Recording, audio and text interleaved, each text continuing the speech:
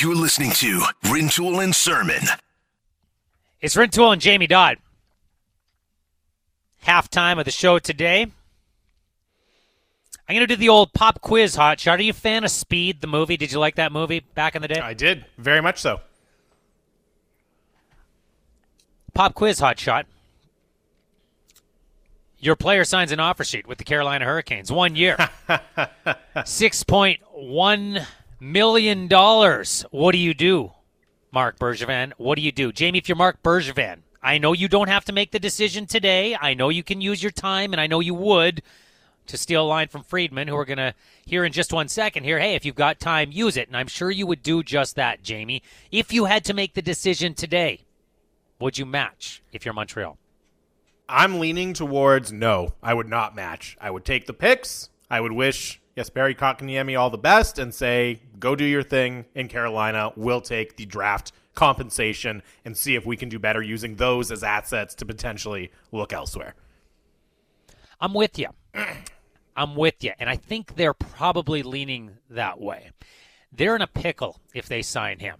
Now, the time they get to use, they can figure out what they would do with the assets they get back should they walk away from this offer sheet, or they can try to figure out how to move other things off their roster in the case that they want to keep Jesperi Kotkaniemi, because they're going to have to do one of the two things. There's no chance whatsoever that Montreal walks from the offer sheet and just walks into the season with their current roster and doesn't use the capital they get back should Kotkaniemi end up in Carolina, and not use that capital to go get something else. There's no chance that happens.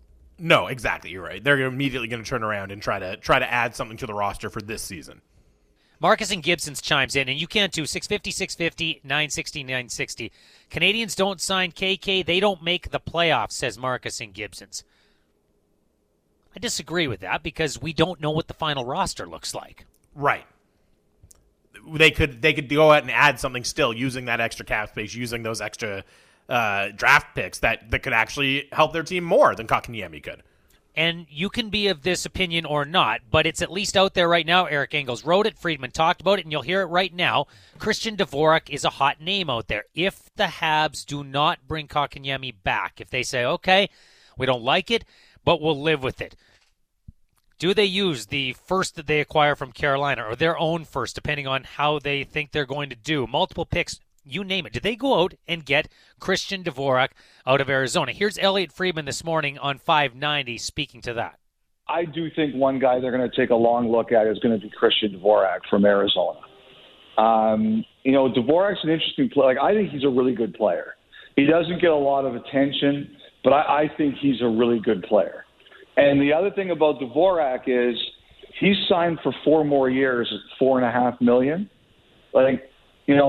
All of a sudden, if you're Montreal, you've got Kotkaniemi at 6.1 this year. And, some people pointed out that Montreal could take him to something called cut rate arbitration next year, where you can make argue for the salary to be at 85% of the current deal. Well, even if you do that, it's almost $5.2 million. So that from here on in with Kotkaniemi, even if you go to cut rate arbitration or you negotiate a long-term extension with him, it's probably around $5 million now. And Montreal, during this whole situation, they were negotiating with him at, I think, just under $2.5 million. That's what they were looking at. So I think Montreal, Justin, is going to take these picks and they're going to look around the league and they're going to see what they can do. And I think part of this process before they make their decision is there somebody, whether it's Dvorak or someone else, that they can get. In a vacuum this season, Jamie, is Montreal better positioned to make the playoffs with Kotkaniemi in the middle or Christian Dvorak in the middle? I'd go with Christian Dvorak, and he's not the highest profile, sexiest name out there, but he's been more productive in recent years than Jesperi Kotkaniemi. And again, doesn't have the same ceiling as a player like Kotkaniemi, of course, a former 3rd overall pick. But if you're looking at just this year and then also the salary certainty that he brings with him, yeah, Christian Dvorak probably does help them more this year. Yeah, he probably does in the here and now. This is obviously a conversation about the future because Jesperi Kotkaniemi is so young. They acquired him via the 3rd overall selection in the draft, and this is about what happens beyond this season as well. So it's not quite as simple as I made it out there and posing that question to you. But Carolina's banking on that too. And Friedman laid out, look, if you're going to get an extension done, what does that extension have in front of it? What's the number? Right now they're talking about a sub $3 million deal, which is exactly why Jesperi Kotkaniemi signed this and said, yeah, how quickly can I get the ink to dry on this sucker? Like, you're going to give me $6.1 million. I know what the implications of that are. I know I cash in now. And if you're Carolina, let's say that extension doesn't have a 5 in front of it. What if it has a 4 in front of it because they have talked to the agent and said, here's the deal. We're going to give him 6.1 for a year. The next number is going to be lower, but think of this as a signing bonus, and think of this, let's say the next pact was 5 years. Let's think of this as a 6-year deal and roll that all together, because that's the way we're thinking about this. Yeah, and that if Carolina is willing to do that, willing to go long-term with Kotkaniemi, even despite the questions about his ultimate ceiling, then it makes sense for them. And, we were talking off the top of the segment, Scotty, about what would we do, and I said, yeah, I'm leaning towards letting him walk and taking the compensation. I think another part of that is, we're always looking to Tampa Bay for lessons about how to build a team. And I think one of the major lessons from Tampa Bay is know when to cut bait on your prospects, right? Don't stay married to your prospects just because of where you took them in the draft. And I think it's actually kind of a similar situation to a guy who's on the Canadiens now in Jonathan Drouin, right? He was the 3rd overall pick for Tampa Bay, played 3 years there with them, and then they decided to move on. They said, you know what? We're not saying he's a bust, but we don't like where this is going. We need to make a move, and they got Mikhail Sergachev instead. Drouin was more productive early in his career, his NHL career, than Kotkaniemi has been so far, but I think there's some similarities there, right? Where, okay, sure, you're always going to come back to, hey, we drafted this guy number 3 overall. We've got a lot of time invested in him. We really want him to turn out, but if Kotkaniemi, let's say you match, right, and you're paying him $6.1 million, and that brings all of the complications with qualifying offers and the potential for him to go to UFA that it does. If he doesn't take a major leap forward this year, what's his value around the NHL? Because all of a sudden you've got a player who's not living up to expectations, whose contract makes him very, very difficult. This might be the best offer that they're going to get for Kotkaniemi, right, is a 1st and a 3rd round draft pick. And just from that standpoint, if you are not really, really certain that he's going to come a lot closer to reaching his ceiling than he has done already, I don't see how you can end up matching this. And what does that ceiling look like? Does that ceiling look like, I don't know, Bo Horvat? Is that the ceiling? Is that too high of a ceiling? Remember when Horvat signed his contract? There were a lot of people in the Vancouver Canucks fan base who reacted poorly to that. Overpay. Now it looks like one of the better value contracts around the entire National Hockey League.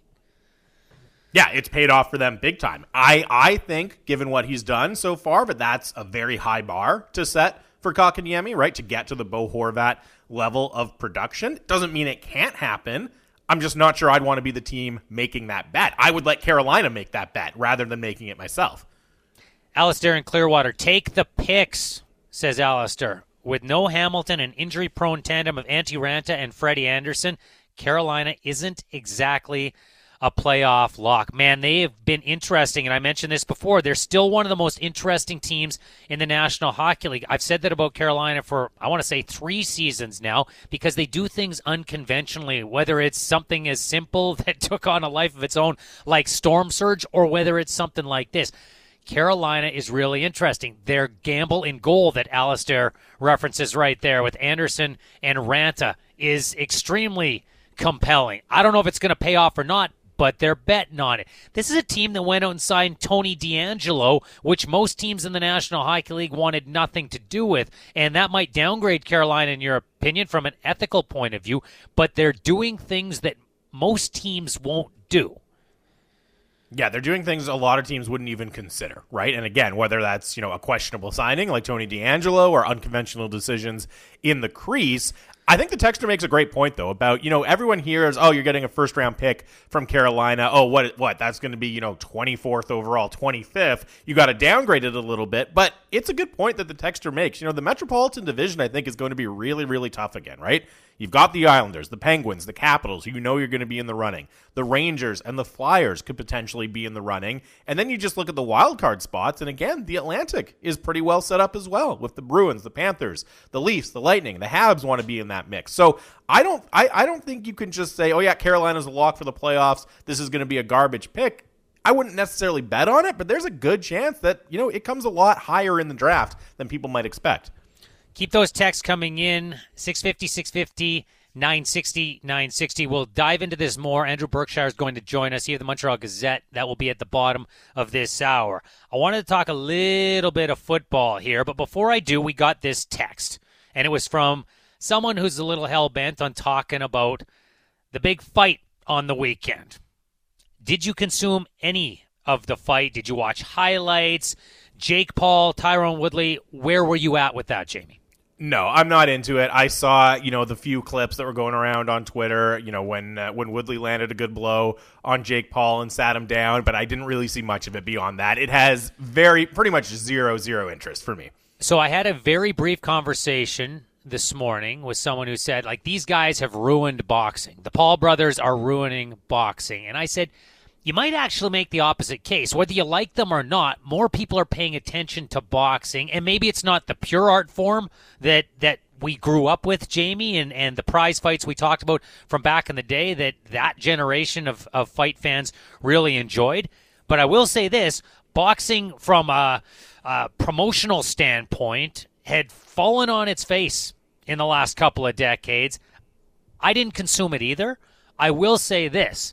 There seems to be a lot more interest in this than there has been in traditional boxing in recent years. Yeah, than there are in most boxing matches. That's true. It's absolutely true. And so you understand why. I mean, it's never been that hard to get boxing promoters and boxing promotions to go on with whatever harebrained scheme you have to make some money. But you understand why everyone is going along with it, because it is getting the attention. It is getting people to pony up and pay and put down their money for the pay-per-views.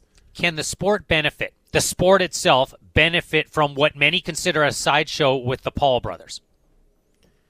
It can. I think you have to be very, very careful that you don't turn the entire sport into a sideshow, but there's got to be a way to leverage some of the extra interest you're getting into actual, legitimate, compelling, entertaining boxing rather than these kind of novelty sideshow fights. I don't know exactly what the best way to do it, what the easiest way to do it is, but you have to think there's a way to do it.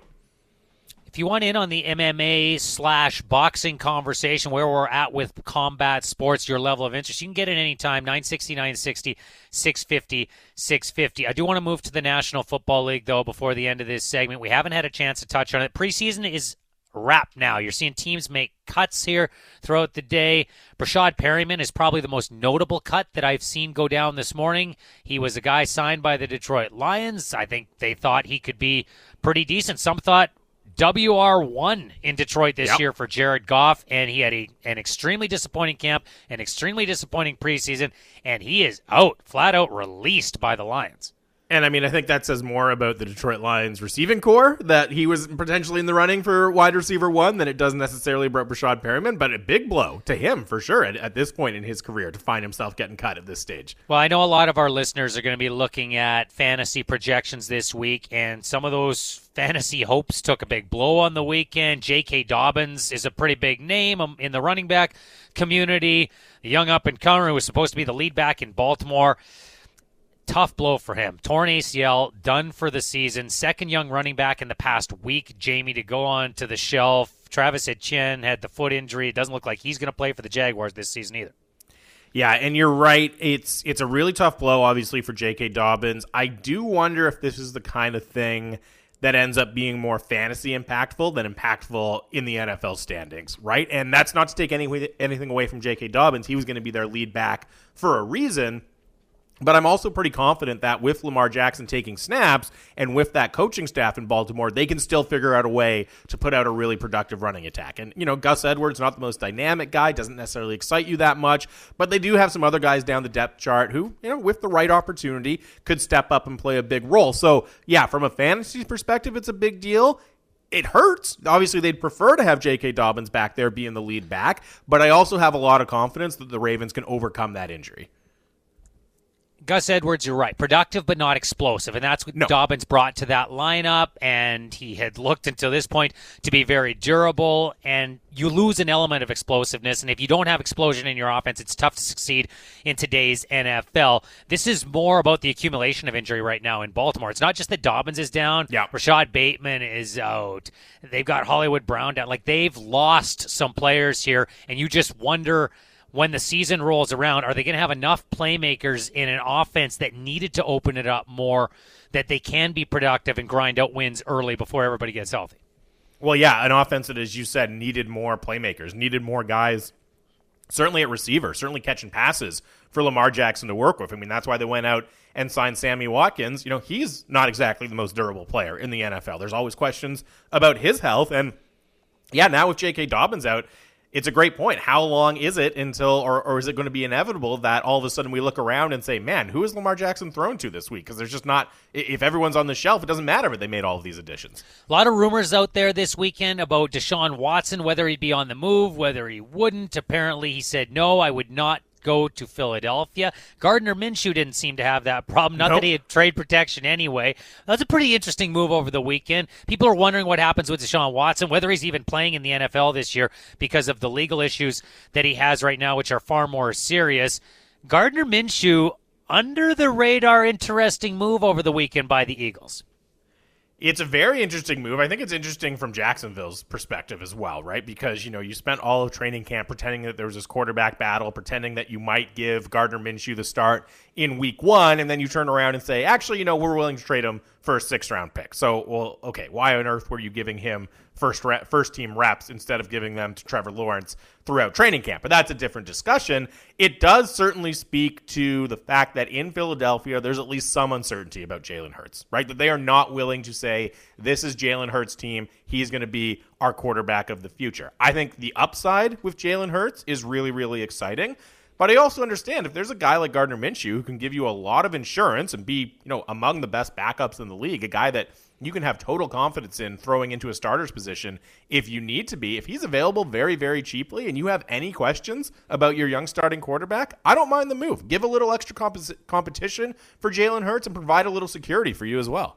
Jalen Hurts was a fantasy darling when he played last year, but he certainly wasn't accurate. There were questions about the passing, and I don't mind that competition there either. Nobody's expecting much out of Philadelphia this year, so it is probably a year of evaluation for both of these pivots. Likely they both see some time over the course of the season, at least I would think so. We know Trevor Lawrence is going to start. We know Zach Wilson's going to start. People want Justin Fields to start in Chicago, but he's probably not going to start to begin the season. It'll be Andy Dalton week 1, and we'll see where it goes from there. So of the other 2 first-rounders, which is in a more intriguing situation to you over the next couple of weeks? Is it Mac Jones in that battle with Cam Newton in New England? Is it Trey Lance and what's going on with he and Jimmy Garoppolo in San Francisco? Well, I think it's Trey Lance just because the overall situation in San Francisco, there's more talent, and both of the quarterbacks are more talented as well, right? Like, I would rather have Jimmy G than Cam Newton at this point, and I would definitely rather have Trey Lance over Mac Jones. So it's whenever, you know, you have this competition that's just between 2 pretty talented quarterbacks, right? Like, Jimmy G is not a lame duck like Andy Dalton. He has lower ceiling as a quarterback than a guy like Trey Lance, but you also know you can win with him. You can go deep in the playoffs with Jimmy Garoppolo. That puts him in a different category than a guy like Andy Dalton. And I also just think, you know, no matter what happens with the quarterback battle in New England, I'm not sure that changes how I look at the Patriots much differently, right? They're in a really tough division. I don't see them as contenders or as playing their way into being contenders. In San Francisco, you know, if Trey Lance comes in and really impresses as a rookie, that could change what you think about them. Or if Jimmy Garoppolo performs exceptionally well because he's trying to fend off a challenge from Trey Lance, San Francisco might be legitimate contenders in the NFC. So I just think the competition is higher, the talent is higher, the stakes are higher in San Francisco than in New England. You're undervaluing the talent in New England this year. I'm not saying they're the Patriots of the past.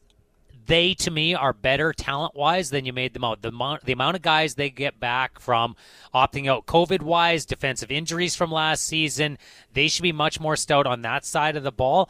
And they made some moves. They made some moves to give themselves flexibility with that offense this year.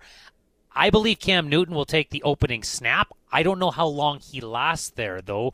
We'll see. We'll see how it obviously has to do with winning. They win games, and they win them in a way that Bill Belichick feels is reasonable in the early going. Newton will continue taking snaps, in my opinion. But Mac Jones is further ahead than I thought he was going to be.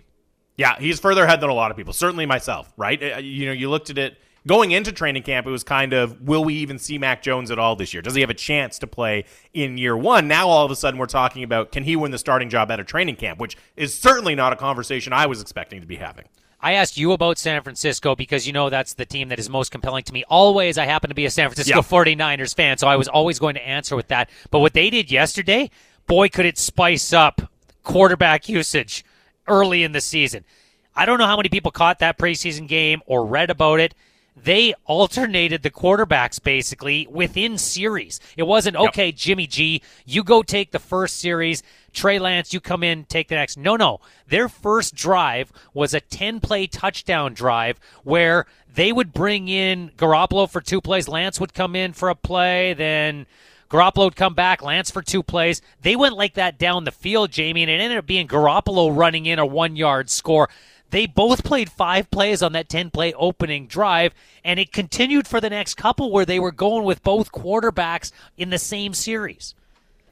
It was really fascinating, and it's something we've always heard throughout training camp, even after the draft, right after the draft, was, okay, Trey Lance might not start right away, but he's going to get on the field. They are going to find ways to use him. I don't think anyone necessarily thought it would look exactly like that, like what we saw yesterday, where he was on the field with that frequency as part of a quarterback tandem. I don't know if we'll see that in the regular season, but I think it was a really smart move by Kyle Shanahan, and I believe he even alluded to this after the game. Basically now their early season opponents have to at least prepare for that possibility, right? And even if he doesn't go that extreme into a tandem situation in week 1 or week 2, it's still going to be in the back of the minds of the teams they're playing. Like, hey, do we have to prepare for both Jimmy Garoppolo and Trey Lance, because there's a chance we could see them both on the field for substantial chunks of the game. Going to have to bite their kneecaps to win that game. That's what they play in week 1. Oh, yeah. That's the debut. I mean, that's not easy to get ready for if you're Dan Campbell and the Detroit Lions. Kyle Shanahan, the multiple looks he gives you with his offense on the worst of days, and now you might have even more because who knows what he's going to do? I don't know what he's going to do. And we saw even through the draft process, Jamie, the San Francisco 49ers for a very long time have been very willing to let people believe what they want and then do what they're going to do. Yeah, they absolutely have, right? Well, everyone thought they might trade up to take, who was it, Mac Jones, right? That rumor was out there for a while, and then finally it was actually Trey Lance. But you're right, they're good at putting up smoke screens. They're good at getting a certain narrative built out there. And who knows, maybe in week 1 we see Trey Lance take 2 snaps, and it's Jimmy G the rest of the time. But still, it will have been effective to do this in preseason because you're forcing the other teams to react to the possibility. Lots going on in the National Football League. We don't have time to fit it all in here, but throughout the course of the week, obviously, we're going to get you teed up for the NFL season. More football, bring it on. I am totally down with that. What happens in Montreal? What is the current reaction? What does Andrew Berkshire think Marc Bergevin does over the course of the next 5 days? Find out next right here on Rintoul and Sermon with Jamie Dodd. You're listening to Rintoul and Sermon. It's been a strange offseason for hockey, which is a good thing, Jamie. Obviously, we're not going to go as deep into the calendar most years as we did this year, but it's made everything compact, and all of a sudden you look at the calendar. I know I certainly have, and I've gone, oh, like training camp is seemingly tomorrow. Yep. And everything has happened in pretty quick order. Like, it's been expedited so quickly, but that has kept interest very, very high. Well, the dog days, the traditional dog days of NHL summer, right, where everything gets wrapped up within a few days of July 1st, and then everyone goes on vacation, and there's, only just the barest crumbs of news for the next 6 or 7 weeks. It really hasn't existed that year, right, with the draft and free agency so late in July. I mean, and now all of a sudden, the calendar is turning to September, and we're going to see NHL players get back to their home cities, get on the ice for training camp. That's going to start really, really soon here.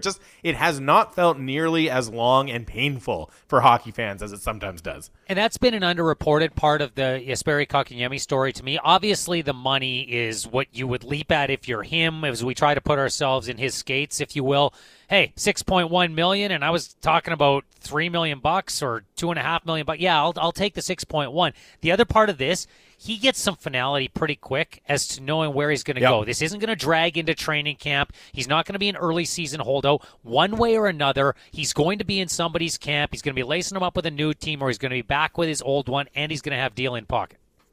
And he can start preparing, right? As you say, there's a certainty. There's a finality to it, right? Where you don't have to wonder, are they going to finally budge? Are they going to make me an offer? What's going on here? You're checking with your agent all the time. It can really hang over a player, right? And just think about anybody in your own life, how much that uncertainty in your career would potentially hang over you. So yeah, it's a good point. From the player's perspective, hey, not only do I get $6.1 million this year, but I get to just know what's happening. I get some certainty. That's a big bonus.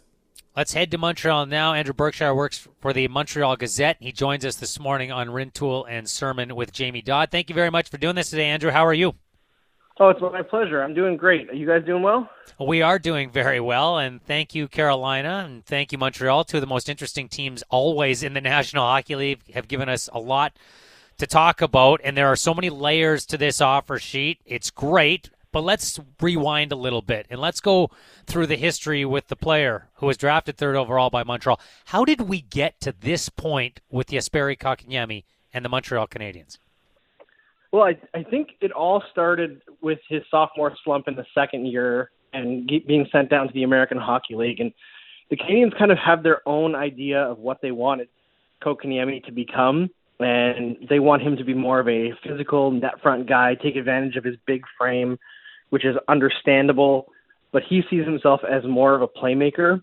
And when he went down to the American Hockey League and worked with Joël Bouchard, he added that physicality to his game, but he also was allowed to be the player that he sees himself as. And if you look at his stats, just absolutely piled on the assists. He was an excellent playmaker down there, really meshed with the American Hockey League forwards he was playing with to get the puck into the net for him. And then he came out to the NHL again, and they were like, okay, net front guy, you're not a playmaker. So, and it's kind of been this whole yo-yoing around of his career where they're like, oh, this guy, no, be this guy, no, be this guy. And so there's frustration from that point, and then you get to the playoffs last year and this year, and he's actually putting the puck into that relatively frequently, not necessarily playing with goal scorers, which is something he hasn't done at any point really in the NHL. He played a little bit with Tyler Toffoli this year, but 120 or 150 minutes, which is not a lot. He was actually his most common line mate. He was bounced around constantly. But the guys that he played with in the playoffs, Josh Anderson and Paul Byron, are both very individual offensive contributors. They don't pass well. They don't play on the cycle. They don't control forechecks very well. They attack straight line off the rush and create their own chances. So Kotkaniemi, who is more of a give-and-go guy and has some skating issues that prevent him from being really fast burst like those two players are, isn't part of their rushes really, and wasn't getting passes from them because neither of them can really pass. So he can't do the goal scoring that they want him to do, and he can't do the playmaking that he wants to do because neither of those guys are big trigger men. So it was just this thing that didn't work. And despite that, he had a really strong playoff, and then the Canadiens essentially scratched him in the Stanley Cup final in the do-or-die games. So that's, to a young player, it sends a bad message, right? It sends we don't trust you, or we don't think that you're one of our top 12 forwards, and we're going to play this guy who hasn't played in over a month instead, which is kind of crazy in an elimination game. So I think that there's no trust between Kotkaniemi and the Canadiens both ways, and a very different approach of what each of them wants him to become. So I think you get to that situation, it shouldn't be surprising that he signed an offer sheet, especially one that apparently is about triple the value of what the Canadiens were offering him in their contract negotiations, where they were playing hardball on a player that hasn't proved a lot offensively in the NHL, and now they've kind of got caught. This situation didn't have to exist. This is a situation they put themselves in, and they've lost Phil Deneau this offseason, so they're really in a bind. Given where Montreal sits on the salary cap, and given the financial implications of this contract, hey, we know what convention is in the National Hockey League. Is Montreal better off matching, figuring out the finances later, and moving on with the young player they selected third overall? Or are they better off with the assets they would reap in the return? Well, I think that kind of entirely depends on what they can get for the assets that they got in return, right? Because I've seen a lot of people saying that, the Canadians are hosting the draft next year. They would love to have another first-round pick and a very deep draft. But the Canadians roster is built to be competitive over the next few years. This is the last gasp, essentially, for Carey Price, Jeff Petrie. Shea Weber's career is likely done, so he doesn't really factor in here. But they have a lot of guys in their early 30s to late 20s that this is their competitive window, right? So they have to do something now. And a draft pick this year, which is likely to be a mid to late round, first round pick, even in a deep draft, isn't going to impact the roster for 2 to 3 years. 2 to 3 years from now, Carey Price is going to be 36, 37. You can't depend on that as being building towards anything. So unless they're willing to give up on most of the roster that they've built at the NHL level and go into a rebuild of sorts, they kind of have no choice here. They have to match unless they've got something cooked up where they can trade for Jack Eichel, because nobody else who's currently on the market is going to bring enough for them to go forward, right? It will be a huge step back season no matter what because of how much they've lost this offseason. But this is just, it gets to a point now where between the PR disaster of their draft in the first round and now this and losing Deneau and losing Weber, I can't recall a Stanley Cup finalist ever having this bad of a summer. And how much does the team's center depth in particular factor into the decision? Because as you mentioned, they lose Philip Deneau in the offseason. Okay, you love Nick Suzuki playing down the middle, but outside of that, if you don't have Jesperi Kotkaniemi in the lineup, all of a sudden you are paper thin at center. How much of that does that factor into their decision to match or not? I mean, it absolutely has to, because we talk about cap implications. I don't think the Canadians should be that worried about right now, right? Because Weber's out on LTIR. His cap number is not going to matter.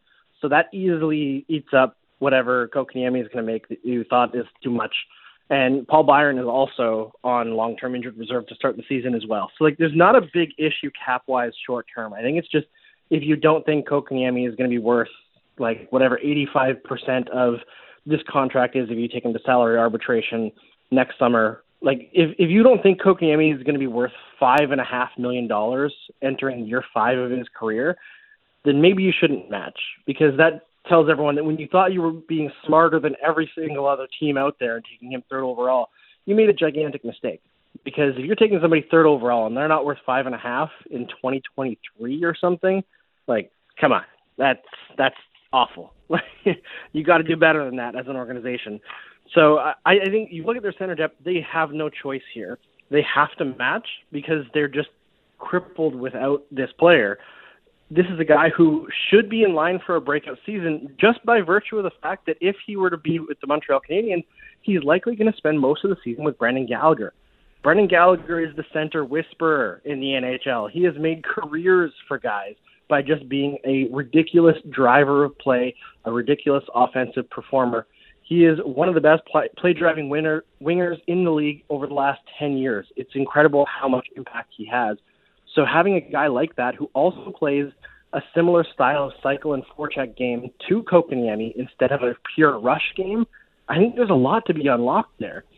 So it's one of those situations where you might be better off just gritting your teeth and accepting the extra salary and knowing that it's going to be better off this season for Kotkaniemi no matter what.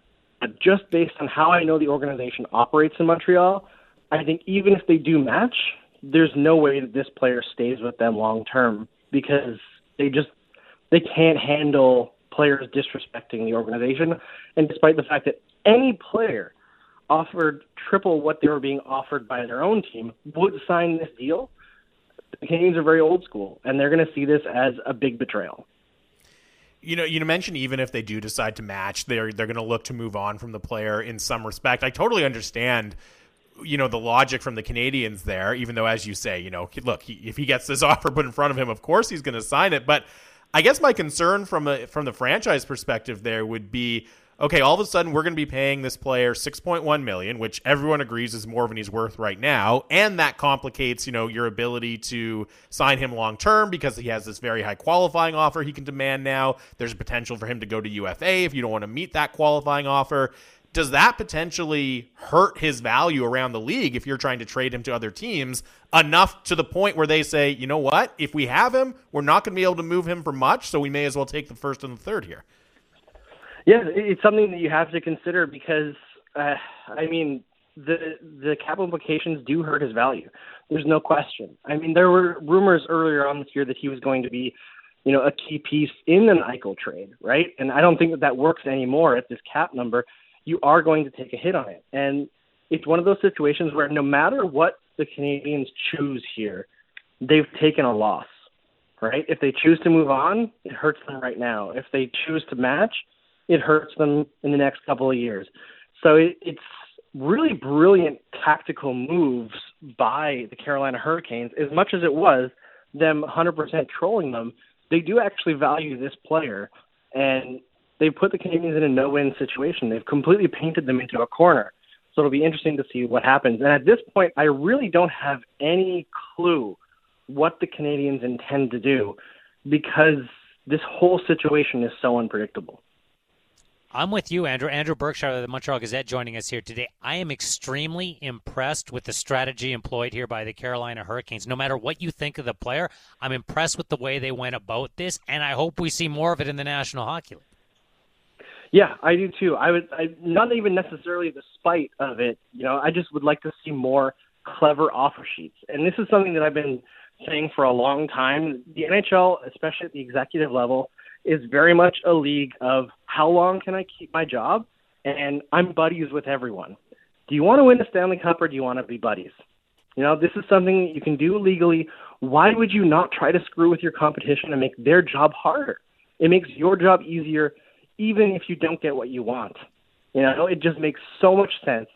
Every good player who goes to restricted free agency should be getting offer sheets from someone.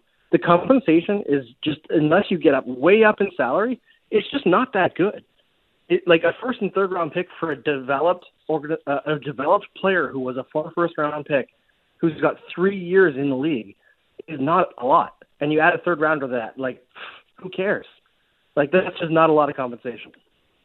And so for the chaos theory, there are some that would like to see Elias Pettersson offer sheeted, but the number you'd have to put in front of him to get his camp to sign it would be astronomical. We get this text, and I understand there's always this fear until a player is signed. Well, what if Montreal turns around and offer sheets Pettersson?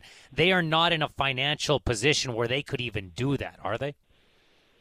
Well, they have, if they don't match Kotkaniemi, they have about $9 million, which I don't think would get it done for Vancouver. They would just eat that and figure out a way to maneuver.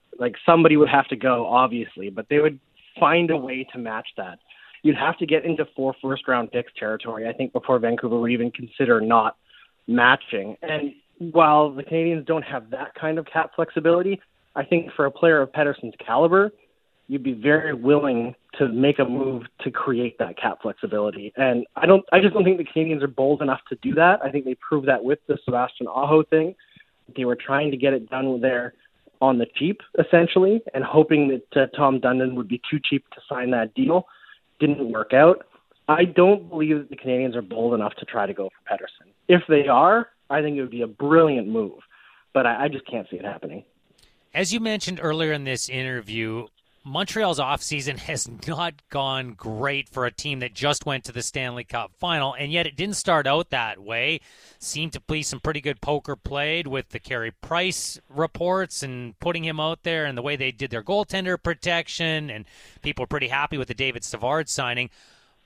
With moves either through the draft or where we're at now with Kotkaniemi, where have the Habs lost the most currency with their own fan base in this offseason? I think it's probably with the Logan Mayo situation, the drafting the player who specifically asked not to be drafted, which I still think was a gambit from his agent, essentially saying, oh, look, he's matured, but also kind of you could just draft him, which worked exactly as they intended, in my opinion. But, I think that's the thing that's made people the most angry. And there are some people who are diehards and will never criticize their team no matter what. But a large section of the fan base is still very upset about the way that they've handled that. And then the way that they talked about it afterwards, which is essentially like, our organization is so pure that we'll make him a good person. And it took, weeks for them to finally come out and release some semblance of a plan, which is still not really good enough. It was more like, we're going to punish him by not allowing him to come to rookie camp. Who cares? That doesn't matter. Europeans rarely come to rookie camp because their season has already started. So, you're just treating him as a European hockey player instead.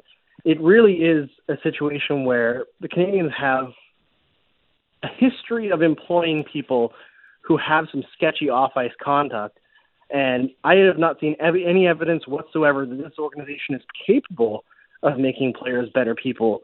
So why would they be trusted in this situation to do this for a young kid who clearly needs some help in fixing his own flaws and doesn't deserve it at this point? He needs to make it known that he's working on himself and working on at least apologizing to the girl that he wronged before he deserves any sort of help from any NHL franchise. So the whole situation is mind-boggling that it even got that far. But I think the most surprising thing was how blind to it the Canadians were, that people were so angry about it. Yeah, you're right. The lack of preparation they seemed to do in advance of making that pick was pretty shocking. And, I wanted to ask you just in general about the team's outlook in this upcoming season. And obviously with the major caveat that there's a significant amount of uncertainty on the roster right now as we wait to see how the Kotkaniemi offer sheet is going to play out. But as you said, it's not as if the offseason has been going swimmingly well for them anyways. And now going back into the Atlantic Division, which has some very tough teams at the top of the division, how do you see Montreal's season potentially playing out in the upcoming year? Well, I thought in assuming that Kotkaniemi would be back, that there's a snowball's chance that they could get the last spot in the Atlantic, simply because if you look at the Boston Bruins, they've lost a lot as well over the last 2 years. And when you look at how many players they've lost that are big pieces of the organization, they also don't have a second-line center. David Krejci is gone, which I think people really underestimate how big a part of that team Krejci is. And the Boston Bruins, when you look outside of that top line, have actually not been very good for the last couple of seasons. So it's like, is there a time when Patrice Bergeron finally starts to decline a little bit? Probably not, because he's perfect. But they're the team that I expect to kind of fall down. But now with this whole situation, it seems very unlikely to me that they'd be in that territory, just because Boston has so many other things going for it. That it just, there's such an uphill climb for the Montreal Canadiens. They did lose 2/3 of their top line as well, which people don't really talk about Thomas Tatar as a big loss because they're so focused on what happened in the playoffs, which was, weird in its own right. But Thomas Tatar, Philippe Deneau, and Brendan Gallagher, that line has been one of the best even strength lines in the entire NHL for 3 seasons. You don't lose 2/3 of that and walk away unscathed, no matter how good Suzuki is. So it's going to be a really tough year for them. Good, bad, or somewhere in between. It is never boring covering the Montreal Canadiens with Marc Bergevin in charge. Andrew, thank you very much for this. Appreciate your time here today and look forward to having a conversation in the very near future. My pleasure, guys. Happy to be back anytime. That is Andrew Berkshire, the Montreal Gazette, joining us, and the big story over the weekend that everybody is very well aware of. Man, we're going to get a conclusion coming up this weekend, so this is going to be a talking point. If they don't make a decision before Saturday, and again, people pointed this out, and it's very correct in doing it. This dropped at 5 o'clock Eastern Saturday afternoon as well. Weekend in summer, most of the people who do this for a living are out spending time on their vacation or getting away for the weekend. Nope. Big story. Get back at it. Not the least of which were Jeff Merrick, Elliot Friedman, Emergency Podcast. Well, and did you see Sarah Sivian, who, of course, covers the Carolina Hurricanes for The Athletic, her reporting on Saturday? Obviously she reached out to the team hoping to get a comment from Don Waddell, and Don Waddell was unavailable for comment because he was at the rodeo on Saturday night. So signed the offer sheet and then said, you know what? I'm going to go take in some rodeo action on my Saturday night. Oh, very good. It was, there's so many parts of this that I absolutely love, and we're getting a conclusion one way or other. This isn't those It's not a hypothetical. Like, we're getting a real conclusion, which I love, and I know everybody wants that to speed up, but for the purpose of more chaos ensuing, it's actually kind of good that we have 7 days to chew on this. If Bergevin can get a deal done, does he bring in Dvorak? Is it another target? Where do they go from here? So much speculation is going to ensue over the next few days. Yeah, and it's it's great for us. It's great for us. As we said, the dog days of summer weren't quite as bad this year, but it's always nice before training camp open, before Labor Day weekend, to have a little extra bit of content to chew over for a week here. I imagine the boys in the big show will do just that. They'll talk about the Stamps' last-minute loss as well. Jake Maier, great start in his second start for the Calgary Stampeders. That's coming up in Calgary next. We'll turn you over to local programming on the eastern side of the Rockies. Here in Vancouver, the dog days of summer, they still feature a lot of different sports, and one we haven't touched yet, the Vancouver Whitecaps. The timing is extremely curious. We'll get into the dismissal of Mark Dos Santos, another win for a team that seemingly can't lose in MLS right now. Peter Shad joins us next right here on Rintoul and Sermon with Jamie Dodd. Now back to Rintoul and Sermon. Final hour of the Monday edition of the program. It's Scott Rintoul and Jamie Dodd in for Karen Sermon. We'll hope to have her back later this week. If not, it will be next week. Are you a camper, Jamie? A little bit. Not a huge camper, to be honest. I don't hate it or anything, but it's not, some people, hey, I've got a long weekend coming up, and that's the first thing that jumps to mind. Not really the case for me. Did your family camp growing up? A little bit. Not very often, though. So what does that mean? Does that mean you guys would rent a camper? Did you have a trailer? Did you guys throw down with a tent? We did tent camping sometimes, and on a couple occasions we rented a trailer for the car as well. Okay, and enjoyment level for you as a young person growing up and going camping with your family? Like, fine. Enjoyed it. It's similar to where I am now, right? Not the greatest thing I've ever done, not something that I experience and say, I never want to do that again. Just like, okay, yeah, that was good. That was fun. You have a young daughter. You have another child on the way. At what point do you think you would say, all right, you know what? Let's all get together and go camping. We can reasonably spend a night in a tent. It's a great question. It's something I've tried to wrap my head around because, as someone who's not the biggest camping fan to begin with, it's like, okay, is it really going to be that much fun when you introduce, a 1-year-old to the situation and you've got diapers to deal with and bottles? Like, is that actually going to be fun? I know there are people who do that. It does not sound like a lot of fun to me. So I have not done it yet with my daughter. I don't know when that time will come. Right. So this is if you're going to do camping with your kids, this is the question. Get them into it early. Hey, they've never known any different. They grew up with this. They've been in there since they were in diapers or shortly thereafter, and it's all good because they're just used to camping. This is something the family does. Or do you wait, which is what I did. We went camping for the first time this past weekend. Now, my daughter's with my parents earlier this summer. They had a night in a trailer, in a camper. That's what they did. Okay? So that was their first introduction. They seemed to have fun. I went tent. I went old school. We're getting in a tent. The whole family's in there. That's what's going down. We did it for the first time this weekend. Now, you have to know going in, you're not going to get the greatest sleep of your life. Like, you got to be real about the situation. And it kind of played out that way. It wasn't horrible, but it wasn't great. They emerged with smiles on their faces. So to me as a father, I feel like I have done the right thing here. That they want to do it again. I feel like I've done the right thing. A positive first experience. As you said, maybe the waiting paid off, right? Because it was a little easier to make it fun. And now, you've got them interested in doing it again. Yeah, and that's without a campfire because of the campfire ban that's on right now. That always enhances your camping experience if you can have a fire. That's one of the major perks to going camping, no doubt about it. Yeah, and I did get reminded of this, though, JB. And, again, I consider this successful. Everything you think is going to take a certain amount of time, you might as well at least multiply that by 50%, if not double it. Yes, that's a great point. That's a very, very good point. Yeah, it doesn't matter if it's setting up the tent. It doesn't matter if it's cooking your food, getting things cleaned up. Whatever it is when you're camping that you think is going to take a certain amount of time, just add to it. Like, inflate the budget. Yeah. I mean, that's a good rule even when you're not camping, right? Just having young kids. Just go ahead and build in some buffer zones there when you're timing things out. I'm happy that part of my weekend worked out. I'm sure Whitecaps fans are happy the part of their weekend that involved watching the game last night worked out because Vancouver, dominant side against Real Salt Lake, 4-1 win. The good vibes at home continue, Jamie. Yes, they absolutely do. And it was, a debut match for their interim manager, of course, after they make the move letting Mark Dos Santos go after the loss in the Canadian Championships. And, man, they responded in a big way. You don't want to put it all, see how well they're playing without Mark Dos Santos? That's not fair, but I'm sure supporters were really glad to see a statement game like that. Well, and that's the bigger story here to me.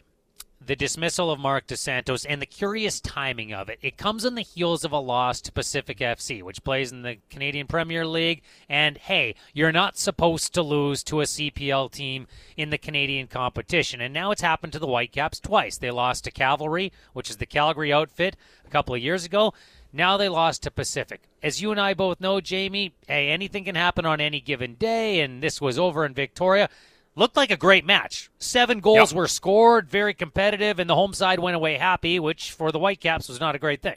No, and I do think people are maybe overstating the gap between the two sides a little bit when they're talking about this, right? As if it's some sort of David and Goliath upset. Look, the Whitecaps should beat them. There's no doubt about that, but it's also not, unthinkable to me that they would lose. As you said, look, lots of strange things can happen in any given game.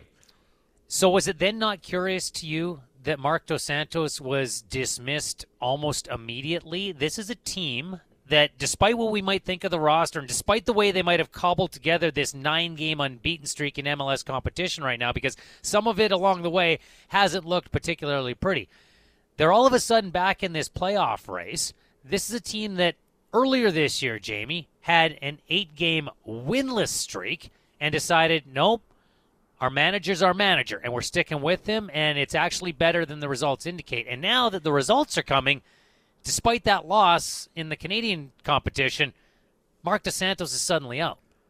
It feels to me like the club wanted to make a change, and they were hoping to wait until the offseason to do it, and then this just expedited the process. Now, the question there is, okay, well, why didn't that stretch of really poor play earlier in the season expedite the process, right? Why didn't, if you were just waiting for an opportunity or waiting for kind of a crisis situation, why didn't you make the move then? But that's how it feels to me is, you know what? We were probably already going to do this when the season ended.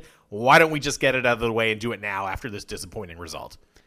Yeah, it was curious to me, and your point may be a very logical one, but it seems just out of place, and I'm not sure what to think moving forward. In the here and now, hey, they're playing a lot better. The DP that they signed has been everything and more. Yep. Did you think Ryan Gauld would be as impactful as he has been to this point? He's been fantastic. I mean, I was hoping he would be as a Whitecaps supporter, but, they've brought in some high-profile players in the past, not quite at this level, that have not panned out in the same way, so there's always that uncertainty. But no, he has been exceptional early in his run with the club. Yeah, and I don't know if I look at this as a playoff roster overall, but with the way he's impacted, with the fact that they've gotten some wind in their sails playing at home in BC Place, which is something they hadn't done prior to this over the last couple of years, who knows? And it's MLS. It's such a strange league, and we have watched forever that you can be the greatest team for the first 3 or 4 months of the season, and it means absolutely nothing. Yeah, for sure. It's it can be a little bit hard to predict results week to week in MLS. Things can change in a hurry. And that's where the conversation. Peter Shadd is going to join us here momentarily with BC Soccer Now, and obviously long associated with soccer in this province. Get a little analysis for him. That's where this is curious to me, because there's the here and now and what might they be able to do down the stretch, and could they find their way into the postseason? How much of a success story is that, coupled with the where's the franchise headed? What does this mean? What's the new direction? Is it internal? Are they doing a global search as in the past? Peter Shadd to shed a little more light on his opinion of what's happening. Peter, thank you very much for doing this. How are you today? Oh, Scott, anytime I can hear your voice, it's always a good day. Hello, Jamie. Thanks for having me on. And thank you for making time. We really appreciate it. The Mark Dos Santos dismissal is extremely curious to me, simply from a timing standpoint, with the way the start of the season went and the way things were going right now. What was your reaction to that when you saw it? Well, I'm not surprised that he didn't see out the 3 years today. If you told me when he was signed in 2018 that he wouldn't see out his 3 years, I would have been shocked, actually, because I thought he was the perfect person for this job, given he's a young Canadian guy. He's passionate, energetic. He speaks multiple languages. And basically, he has won at every single club he's been at under budgetary constraints. So if there was ever a person who profiled perfectly for a job, it was Mark Dos Santos. But as you could see, throughout the years. And I know 2019 was difficult because he didn't have a lot to work with at the club. Last year was even more difficult because of the circumstances. And this was the year that he was given, a lot of support, both in, locating down to Salt Lake and being settled there, financial support. As many people know, the Whitecaps were CONCACAF's top spender in these last 18 months, which makes them the highest spender in MLS and any other league in the Confederation. So he was given the support. But I think the final straw is when you lose to an opponent that has an $800,000 budget. And it should be said, too, that this was the third time the Whitecaps played a CPL opponent, and they hadn't won a single one of those games under Mark Dos Santos. And I think from an organizational standpoint, I think they would have been very, very concerned that there's a perception that somehow, despite all the spending, despite all the support, that the Whitecaps are somehow viewed as not being able to beat a CPL opponent. That's very damaging. And I think that's the sort of final straw. It was interesting to hear his comments about trust with ownership being a two-way street, that he brought that out there. So clearly there was probably a little bit of skepticism about what was happening even going into this season. It's interesting to me because they backed him after the 8-game winless streak. The results started to come. Obviously, as you mentioned, there's been financial support given with some of the player signings, not the least of which is the addition of Ryan Gauld, who's been fantastic for them so far. Are we led to believe that those weren't the call of Mark Dos Santos, that it was being made by Axel Schuster or someone else within the organization? Because when Dos Santos took the job, we were given the press release that, hey, he's going to be in charge of all of that. That's his call. Yeah, and that transitioned with the arrival of Axel Schuster. And, Mark himself, to his credit, said from day one, this club needs to have a sporting director, and it needs to have recruitment people that operate independently of the manager or support the manager, because ideally, if you're going to be self-sustaining, then whether a manager comes or goes, the philosophy must remain and the profile of players must remain. And that has finally been put in place. And Axel Schuster is the man now who has the blueprint and then has the recruitment support. And so I think Mark Dos Santos would have always had a lot of say in what kind of players they need. And I don't think you need to be a UEFA Pro license holder to look at this Whitecaps team and know that they have needed a creative playmaking type 10 to support a striker like a Lucas Cavallini or Brian White or whoever it may be. They've been needing that from the very beginning. If that's the system they want to play, somebody who comes from deep, who links up and combines, and then every once in a while pops in with a late run and scores goals, as Ryan Gauld has shown that he can do. So I think there was a balance of cooperation that Mark said, this is the profile of the player I think we need, and Axel Schuster's job is to go and procure those players. But at the same time, it's still, Mark Dos Santos is the chef that then blends all these recipes together, and he has to taste the recipe to make sure it feels right to him. And I guess at some point the decision was made that this recipe wasn't going to attract enough people to the restaurant. Peter, as you said, when Mark Dos Santos arrived at the Whitecaps, there was so much excitement, and you outlined why his profile seemed perfect to go to work with the club. Why didn't it work out when, as you say, everything seemed like it was aligning really well for it to be a success here? Jamie, I think it comes down to one major factor, and this is just my sense, but I don't think he connected with the senior players. And I think that's a big problem when you have players in your roster, like starting with Jordi Reyna, a guy who's had international experience with Peru and had a lot of troubles, mind you. Then you've got Freddie Montero, Lucas Cavallini, Ali Adnan. Isn't it interesting that apart from Cavallini, all those players are gone? And if you don't have the respect and if you don't have the senior players on board, then that filters into the dressing room and causes awkwardness. And I think Mark, for the most part, finally got the team that he kind of wanted this year, a much younger team. And, young teams take time to bed in this league. It's one of the most challenging leagues in the world to adapt to. And I'm not making excuses here. You've got to adapt to time zones, travel, altitude, climate, totally different cultures from what people are used to perhaps in Europe or in South and Central America. It's a really challenging league. And I've heard this from so many players that didn't expect the level of athleticism, even if that didn't come with some of the same technical type standards that other leagues may have. But in terms of an athletic league, MLS, there's some athletes in this league. So it does take adaptation. But you have to have a harmonious dressing room as well. And the one thing that I gleaned from that Pacific FC game was it just didn't seem as though the Whitecaps had the fight in them. And that is a concerning thing, obviously, for the organization, because they put a lot of value on the Canadian Championships and wanting to win trophies and be amongst those that are in the discussion when we're talking about who hoists the Voyageurs Cup. So I think whenever a professional sports team or a club releases a manager, even if you're a supporter or you're a fan who liked the manager and liked the job he was doing, the question is always, okay, well, let's see who comes in and replaces him. And, obviously I'm not asking for specific names or anything like that, but just in general, what kind of profile do you think they should be looking at for the next manager of this team? Well, it's such an important question, and it's such an important aspect of a wider blueprint. Again, this is Axel Schuster's remit in trying to say, well, this is what we think the organization should be about in terms of a playing philosophy, and these are the profiles of the players that we'd like to have. And then ideally, you go and you find a manager who is already familiar playing in that style of system. And Axel Schuster himself said that he didn't put too much priority on whether there was MLS experience or not. But as I just outlined, it is a very unique league, and it is interesting how some of these guys that have operated in this league for so long have had success. I mean, Bruce Arena is a great example. And, before then you had Siggy Schmidt and Brian Schmetzer, the Seattle guy, and even Gio Zavarese, who was Mark's contemporary. This was a guy that Mark was beating in USL and NASL play rather regularly. They had a great rivalry. And yes, he has a Venezuelan background, but he's largely been an American guy who grew up in America. And he's done, I have to say, he's done okay with the Portland Timbers.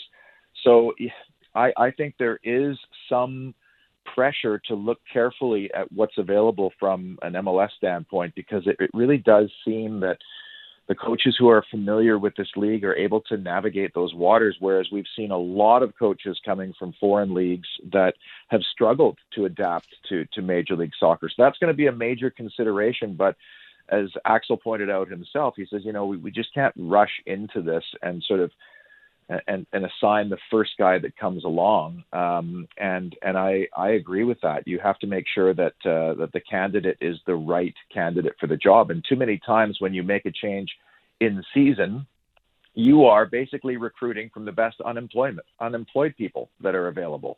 And, they're lucky that they have Vonnie Sartini to be able to step in and bridge the gap for now. But, this is the challenge, and I see it all over the world. This isn't just a challenge in Major League Soccer. How many times an organization or a club will fire a manager without a plan B, without a succession plan, and then all of a sudden they're basically picking from the same old has-beens that are kicking around, that have been around for a million years and are out of work but are now pundits, and so they come back and they're now stepping into a job that's probably too much for them. So the important thing here is that the club understands the profile of how they want the team to play, and that should be the most important thing when now going and trying to identify the successor.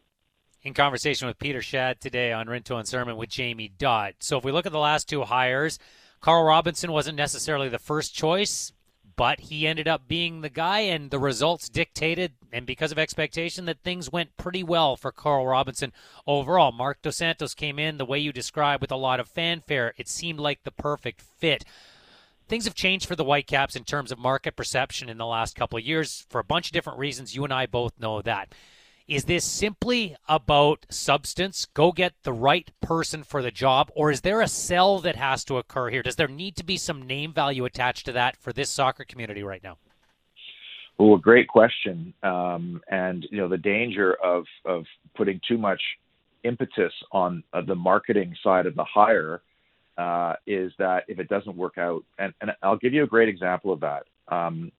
I really like Lucas Cavallini as a player, and in Canada's colors, he's done extremely well for the nation.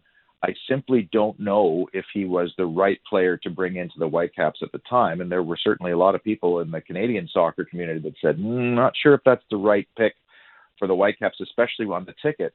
To me, that was very much a marketing hire. I mean, you think about the splash that they made with the tank outside BC Place. And, Lucas has had a very tough time, succeeding at the level that I think we all expected and that the dollars dictate. So there's a danger in making a decision based on a marketing hire rather than the right person type hire. And you mentioned Carl Robinson's name and that he wasn't the first choice, but the one thing Carl Robinson did have was he had 2 years under Martin Rennie where he got to experience the lay of the land, but he also did come from Toronto FC and understood the MLS environment quite a bit.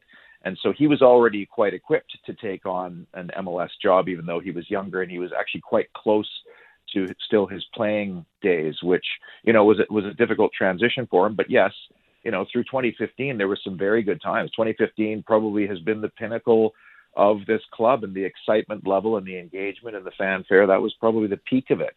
And since then, it's been difficult. So, yeah, I think that they have to get a person who the players respect first and foremost. And I don't necessarily think that has to be an ex-player. But if you're going to bring in top professionals, I think they always do ask that question, well, what did you do in your playing career? And that's something that if you look back on the past, that Martin Rennie didn't really have and Marc Dos Santos didn't have either. And although it's not the most important thing, the ability to relate to a footballer at the professional level and what they go through and what their ego is like and all those things, I think that is important. So it's not a fait accompli that Barry Robson returns in a managerial role. Peter Shad with us here for a few more minutes on Rintoul and Sermon. For the side. Now that's a marketing role, and that would be great for the sidelines. Oh, the arms waving, the yelling, it would have been amazing. David Osted could be in that discussion too. There you go. Absolutely. Hey, we're focused mainly on the Whitecaps here and the direction going forward and speculation about that, both in the present season and beyond. We should give a cap tip here and a shout to Pacific FC, 4-3 victors over Vancouver. What does it mean for that team? What does it mean for the CPL? Oh, it means validation, first and foremost. It means that you can stretch your dollar and accomplish things. The CPL is trying to grow in a very prudent fashion. I don't think it's any secret that the salary budget per team is about $800,000, which when you put that into perspective, and then that's less than the Whitecaps have paid some transfer fees, and it's less than some players earn annually in Major League Soccer. So validation is the first thing, but also I'm very impressed that they have managed to put their on-field profile together in such a short period of time and become a very entertaining team to watch and a very successful team on the field. And that's happened in a it's less than 3 years. And remember, last year was completely abbreviated because of COVID. So they really haven't had a whole lot of time, and they've gone through 2 coaches already in that time. And clearly they have made some very good personnel decisions, and that's a deep team too. And another thing about the game on Thursday is that Marco Bustos, who would have been gagging to play in that game, he wasn't even involved, and neither was Ollie Bassett, who is, was a pretty important pickup for them in the off season. So you have 2 players there that weren't even involved in that side, and yet they still managed to pull off a great win. So from that standpoint, it's a wonderful moment. Now, I was a bit sad to see yesterday that they put together another entertaining performance at West Hill Stadium, winning 3-2 over Valor, but with a shadow of the crowd that was there. And to me, that's their biggest challenge. And although the win over the Whitecaps you'd think would help, they still have a lot of work to do off the field there to engage that community, because it's a very interesting community, very soccer savvy community. Loved my time in the Lower Island and in Victoria, and you could really feel the attachment to the game there. And there's a long history of attachment to the game, but it's always a challenge when you're putting a team in the suburbs. And West Hill or the Starlight Stadium is in Langford in the Western Communities, and there's always been this challenge, and MLS learned this as well, that when you put stadiums in suburban areas or not in downtown cores, it's difficult because people want to make a day of it. They want to have, entertainment around them as well as nightlife before and after games. And that's something they're going to have to work on, is to try to lessen the barriers for people to come from Victoria itself to watch those games, but also to engage Langford, which is one of the fastest growing communities in Canada, frankly, to tap into the people that live right next to them and try to get those people coming to the game. So from an on-field perspective, fantastic, validating win. What a night, a really special night, a romantic night for Canadian soccer if you're not on the losing end of it. But still work to do in trying to get that stadium to be full, because it should be full. It deserves to be full. Well, and Peter, looking at the CPL as a whole, I mean, I think you're absolutely right that the on-the-field product in such a short time has been very, very impressive. But I guess, even beyond the specific difficulties that Pacific FC might have, that's always going to be the problem. And it looks like they've got, in the league as a whole, they've got the on-the-field product sorted out. But the business side and the fan engagement side, is always going to be a little bit more of a struggle, as you say. It is, yeah, and it's a massive struggle, and you need the right people to guide that particular, aspect of the business. And I think it's something that will certainly be addressed over the next little while. And, the league has, a lot of aggressive plans for growth and wanting to expand, but you have to expand into the right markets, and you have to expand with the right groups and the right stadium locations and all those kind of things. So, those are challenges that are coming. But as you mentioned, the on-field part of it has actually been quite shocking for me, what the league is getting out of the players, considering that, it is a limited salary, and that is an issue that will also, I think, rear its head here over the next few years, because the players, themselves are trying to mobilize here and make sure that what they're getting is fair. But that speaks to the level of talent in Canada that is still there and untapped, and particularly players in the 17 to 20-year-old age, which is the ones they should be going after.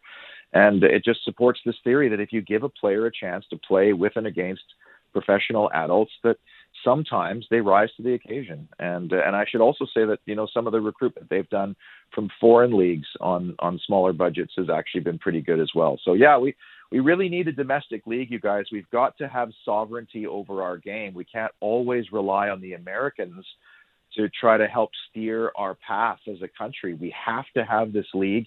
It must succeed and flourish and hopefully grow, and hopefully it learns some of the lessons that Major League Soccer learned back in 1996 and onward. Well, we need to make our Canadian women the decision makers then at the top, because they are leading, my friend. That's a discussion for a different day, as is Canada Soccer, where it goes. And I guess we'll have to leave Tales from the Empire Landmark till next time as well. Oh, yeah. Oh, I would love to have some old Sheraton Landmark stories, Scott. But yes, there's only so much time in a day, and I'm glad that you gave me as much as you did here. Thank you, sir. Appreciate it. All right, guys. That is Peter Shad, now with BC Soccer, longtime fixture in the soccer community here. And there's lots to talk about. And Jamie, we'll talk a little soccer later in this week, because Canada will open its CONCACAF qualifying, its World Cup qualifying in this final round it hasn't been in since the late 90s, on Thursday against Honduras in Toronto. That is extremely, extremely exciting. I can't wait. I was saying last week with Karen how pumped I was when they released the squad. And you know the names and the big names that are going to be on it, but it's still really exciting to see them all listed. Everyone's going to be there. Everyone's healthy. I cannot wait for the final stage of qualifying to get going. Final stage of this show gets going next. It's not a name I thought we'd be talking about this summer, at least not the way we're talking about it. How did somebody who a lot of people considered the facepalm emoji of the NBA become one of our favorite things? He's that right now. We'll tell you who next on Rintoul and Sermon with Jamie Dodd. Now back to Rintoul and Sermon. One final segment on the Monday edition of Rintoul and Sermon with Jamie Dodd. A lot of love for Peter Shad. Not surprised by that. Good conversation. We could have kept that one going for quite some time. Jamie, I didn't think we'd be talking about J.R. Smith in late August of 2021. Did you? Probably not, no. What do you think J.R. Smith is best remembered for? Unfortunately, I think it is for the, of course, infamous play in, the 2018 NBA Finals, right? Game 1, where he grabs the rebound, has a chance to go up for the winning layup, doesn't realize the score is tie, so he dribbles it out, and then, of course, the famous picture of LeBron letting him hear it after that decision played out, and J.R. Smith kind of reacting just in bewilderment, like all of us. J.R. Smith had a good NBA career. J.R. Smith was a very good player, not top-tier star, but J.R. Smith was a very good player, somewhat erratic over the course of his career, I think we can agree, but he was a really good player in the association. Oh, 100%. He hung around for a long time, too. Carved out a really nice career for himself. He did, and yet the public perception of him as a player, it was pretty mixed. Talented, temperamental is perhaps not the right word to use, but needed to be in the right situation. At least that's the perception. Hey, he's got to be with a guy like LeBron, a guy who can help J.R. Smith keep his emotions in check during the course of a game, because when he harnesses that, boy, is he effective. Yeah, and remember, this is a guy who came straight out of high school to the NBA, right? He was one of the last players who was able to do that before they changed the rules. So the talent was obviously immense, right? And you're right. I think there was a perception that, okay, he's incredibly talented, but maybe mentally he can't quite put it together. He can't stay consistent enough to put it together. He's just not reaching his ceiling, and that's something that, can be very frustrating for fans. But the talent certainly never an issue with J.R. Smith. So the reason J.R. Smith has burst back into our consciousness as sports fans, because a lot of guys, they leave the association, they go do what they're going to do, and we focus on the next wave and the new stars, and we're caught up with what's going on. Not everybody gets followed afterwards. J.R. Smith has gone back to school, and he's a part of a collegiate golf team, and that's where he first burst onto the scene again here in the last couple of weeks. And yeah, it was, it first kind of broke. Okay, is he going to be able to get eligibility? Because he never enrolled at a college before or university, he was able to get eligibility, and he's doing it. He is on the golf team. So that's a part of it. But what's been far more compelling is J.R. Smith tweeting about his school experience. The golfing part, that fits into what we talk about all the time. Well, how's he going to do? And we've seen professional athletes try to make their way onto the tour. Tony Romo, he's playing in this PGA event. Steph Curry's going to play in this event. What could they do? J.R. Smith's on a collegiate team, so people are going to follow that aspect of it. I had no idea that I would be as compelled, and as many people would be as compelled, by what he's tweeting about the actual work he has to put in trying to go to college. And yeah, what the work he's putting in, the learning he's done, what he's learning in his classes, the successes, but also the struggles. And like, man, I didn't do as well as I wanted at this. That's something I'm going to have to get better at. Yeah, and it's brought up a bigger conversation, at least it has, in my opinion. J.R. Smith's 35 years old, and he's going back to school. He's not the first, won't be the last. There are people listening in our audience right now, Jamie, that have gone back to school at what is considered a later stage of life. But as you mentioned, he didn't go to college before, broke into the NBA as a guy right out of high school, so he hasn't gone through this before, and he's been really open and very real about the fact that this has not been easy so far. And some of the things he's tweeted have resonated with a lot of people. Like, he tweeted something that, again, got a lot of support from people, where he just said, I'm so disappointed in myself this first week, man. Like, he's detailed his struggles with this transition, that it isn't easy, and despite the fact, and he hasn't alluded to this, but we all know, he's got financial resources available to him that most of us will never realize. This isn't easy for him. Yeah, it's a really challenging transition, and just the lifestyle and the schedule and the rhythm, all of it would be completely different from what he's used to, right? And it's interesting because, I think a lot of people, even if you don't go back later in life, right, if you just follow a fairly typical route and you go straight from high school to post-secondary, you move away, that can be a really challenging transition. And, it's tempting to say, it's just because you're young or whatever it is, it's your first time away from home. But I think it's interesting to see it from the lens of somebody, as you say, who does have all of these extra resources, who's older, who's been around the block. It can still be a very challenging transition. So Jenna Lane of ESPN, this is something J.R. Smith retweeted. I've been compelled by his timeline. He retweeted this. She put out today, it isn't talked about enough, but athletes often go through a really dark period when they retire.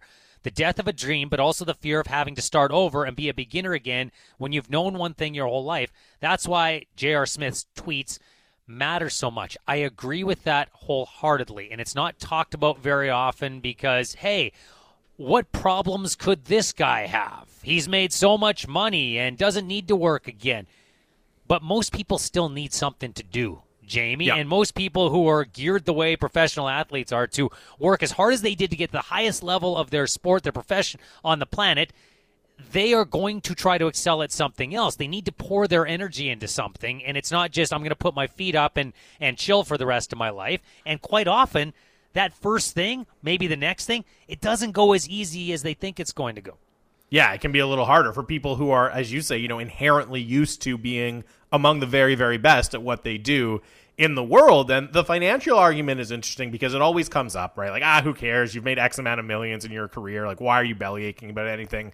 I mean, first of all, as we know, a lot of guys get into bad financial positions despite making those kinds of salaries. And all of a sudden, that money, you go look at their career earnings and what they actually have available to them is an awful lot less than that. And, okay, where do you put the blame for that? That's a different discussion. But we're not always talking about people that have infinite financial resources here. But yeah, even if you do have those kinds of financial resources, you still have to find something meaningful in your life to occupy your time. And that's a lot easier said than done. And I want to follow up on this story tomorrow or in the coming days and talk to some athletes that have gone through the transition. And maybe it wasn't easy, and hopefully they've found their groove now. And I hope J.R. Smith finds his groove in school or whatever it is he wants to pursue in this or beyond this year. But it's also interesting to see the flip in public sentiment, because when athletes struggle in their particular sports, and this as a fan out there, this as a Canucks fan or a Seahawks fan or whatever you're a fan of, when your player struggles, it's pretty easy to get critical. And the athlete might give you reasons why. Hey, here's why it's tough for me right now, or it's not going particularly well. And that doesn't wash with a lot of fans. What's the constant response? Hey, you're getting paid a lot of money. Figure it out. You got to be better than this. You're getting paid a whole bunch of money. That's not been the reaction to J.R. Smith talking about his struggles. It's not been like, hey, suck it up, everybody has to go to college. It's been quite different. It's been, you're going to get through this, okay? I got your back on this. Keep grinding. We've all had to make a transition at some point. You're going to be okay. There's been so much more support for this than there would have been for J.R. Smith struggling on the basketball court. Yeah, or than there was for, in moments when he was struggling in the NBA on the basketball court. I think that's a fascinating point, and it's all about the context of the struggles, right? Because, we look at players in the NBA, the NHL, whatever, and we just think of them almost as, okay, you're so physically talented. Of course you're in the NHL. Of course you're in the NBA.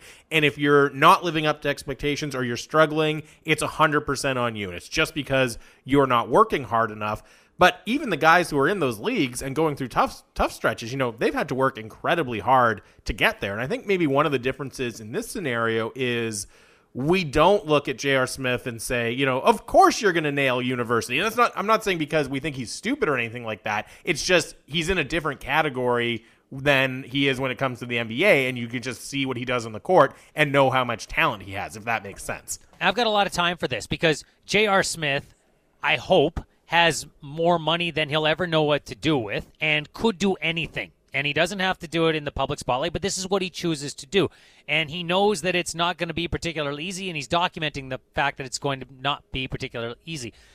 I heard it was said in the last week or in the last couple of weeks, the only way you're going to be good at something is if you're willing to be bad at it. If you're willing to have that attitude that this might not work, but I'm willing to put myself out there and I'm willing to take the chance. I got a lot of time for him doing that. Yeah, I completely agree. And as you said, not only is he doing it in private, but he's kind of putting it out there for everyone to see. He's putting that struggle out there. And I think there will be a lot of people who look at it and say, yeah, hey, I can do that too. I can try something new. I can take on a new challenge. There's always more reasons not to try, aren't there? Like Amanda Ruller came on this. She was our first guest to the program today, and she was excellent. If you missed that interview or you're having some technical difficulties with the radio portion, our streaming app, it was all going, but we had some technical issues with the signal 650, and so people may have missed that interview. If you missed it, sportsnet.ca/650. Amanda Ruller is an assistant coach. She's the running backs coach at McMaster University. It's her first job as a paid coach for a football team. And she is someone, in her story, Jamie, that when we went through it with her, she was a CIS sprinter, but she played football. She's tried a lot of different things, and not each one of them, most of them haven't quite stuck, but she continues to have an appetite to try something else. And whether it works or it doesn't, she's got that desire to move forward, and to hell with it. If it works or it doesn't, I'm going to put everything I have into it. Yeah, and you get the sense that, as you say, even from all those experiences, even if that turns out not to be the right thing at that time, she's able to take some element, some lesson from the experience and just, okay, that now what do I do with this bit of experience, right? What do I do with this bit of knowledge that I gained? How do I use that to find another opportunity that I'm excited about? And it's great to see her, you heard how passionate she was about the coaching job, about the work of coaching, and her goal is to break through and be coaching on a CFL sideline. It was really great to hear that passion, but it was also interesting to hear that it wasn't just a straight line for her, right? Where it was, okay, I played some football. Now I'm going to be a football coach. There was a lot of stops in between, but they all add up and give her that extra bit of knowledge and experience that she uses in her current role too. Right, and hey, maybe you could be on the Olympic bobsled team or a skeleton, and it didn't work out probably as well as she had hoped, or those who recruited her into it. She did well, just not to the Olympic level, but that didn't stop her from pursuing other things. The WWE comes calling and says, we'd like you to try out. I've never done this before, but let's go. Why not? Yeah. Right? And Absolutely. There's a lot of people out there among us, and hey, I'm sure I've been guilty of this, and you probably have at your time as well, Jamie. You've been offered an opportunity, and you went, I'm probably not going to be great at that, so thanks, but no thanks. Yeah, right, rather than, okay, hey, if they think I'm good enough, I'll figure it out as I go, right? They think I can do this, they see something there, let's do it, let's try to make a go of it. I would love to see a J.R. Smith-type documentary about his return to college. It's a very cool story, says at Basketball Phil, regular tweeter and listener of the program. Yeah, I'd like to see that. I'd like to see what that looks like. I agree. It's going to be really interesting to see, when the competition starts, how that goes for him, how he does. I mean, apparently he's a fantastic golfer, and it's actually funny. Obviously, if he's playing at the NCAA level, you got to have a certain amount of talent. But it's actually funny because when you think J.R. Smith, you don't necessarily immediately think golf, right? And apparently he was able to hustle a lot of people in the NBA who also made that assumption, right? You go out on the golf course on a day off with J.R. Smith, and you don't think he's going to be out there as a scratch golfer. Apparently he was able to win a lot of money off some people around the NBA by playing on that exact instinct. Yeah, it would be fun. I'm pretty compelled by a lot of those stories right now. We talked about Malice in the Palace the last time you and I were on together, and both of us watched that. We're getting a lot more of these first person, hey, I'm going to tell you my account of this. That doesn't mean that it's unbiased. In fact, it comes replete with bias, but That's okay. We want to hear from those who are at the center of it and get their views on it, not necessarily have them pass judgment as a moral authority on what happened, but I'm going to tell it like it was from my perspective. Yeah, exactly. That's exactly right. Hearing from the people involved who are closest to the situation, what insight they have. I hope we have a camera behind the scenes with the Montreal Canadiens. We're not going to get a resolution, but what a wild offseason. We talked about it earlier with Andrew Berkshire as well. He was on with us last hour. There's a lot to get into, and there's some good, and there's a bunch of bad, and there's this current situation as well. How about having a camera behind those four walls? Oh, man. And just imagine the workout his phone is getting, right? Like calling. I mean, for a time when the rest of the NHL is in kind of, okay, we're just running out the clock until training camp starts. And, obviously there's still some big-name RFAs on the market. Obviously here in Vancouver, we know that. Jack Eichel is still waiting to be traded. That's a big deal. But by and large, the activity has all completely died down.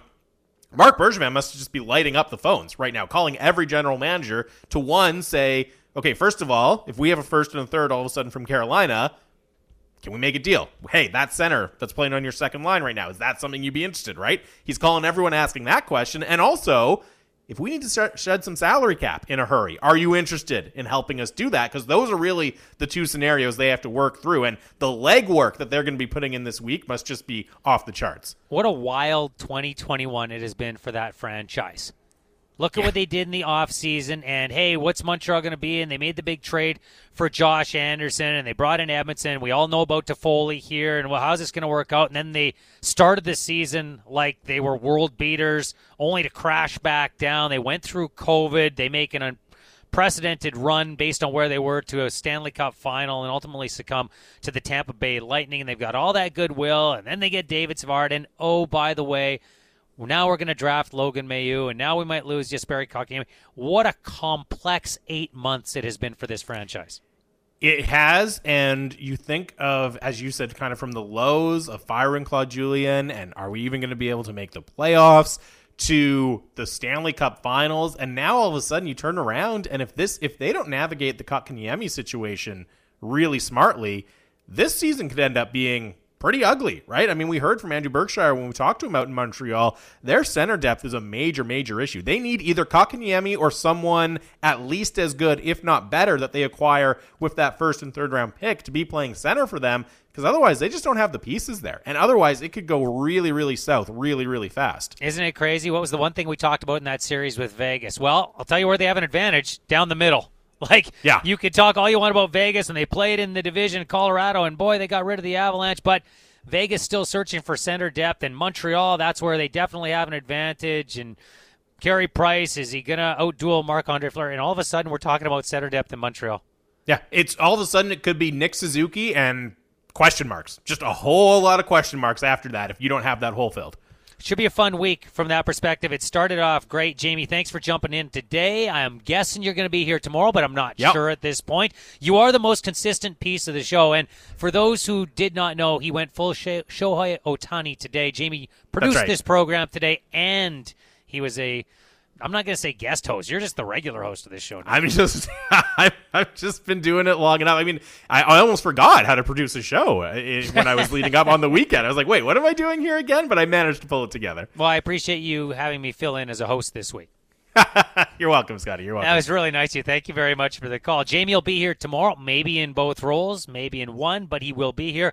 Big ups back at Mission Control to Greg Ballack as well. Excellent stuff as always as we've reunited 3/4 of our regular team here on Rintoul and Sermon. We'll hope to make it complete tomorrow, and not tomorrow, at some point later this week. We're going to turn you over to Bick and the Boss now. Plenty to get into. We'd encourage you to continue to text 650. 650 is the Dunbar Lumber text message inbox. You can always get in during the course of the show. Enjoy Bick and the Boss next right here on your home of Canucks Hockey, Sportsnet 650.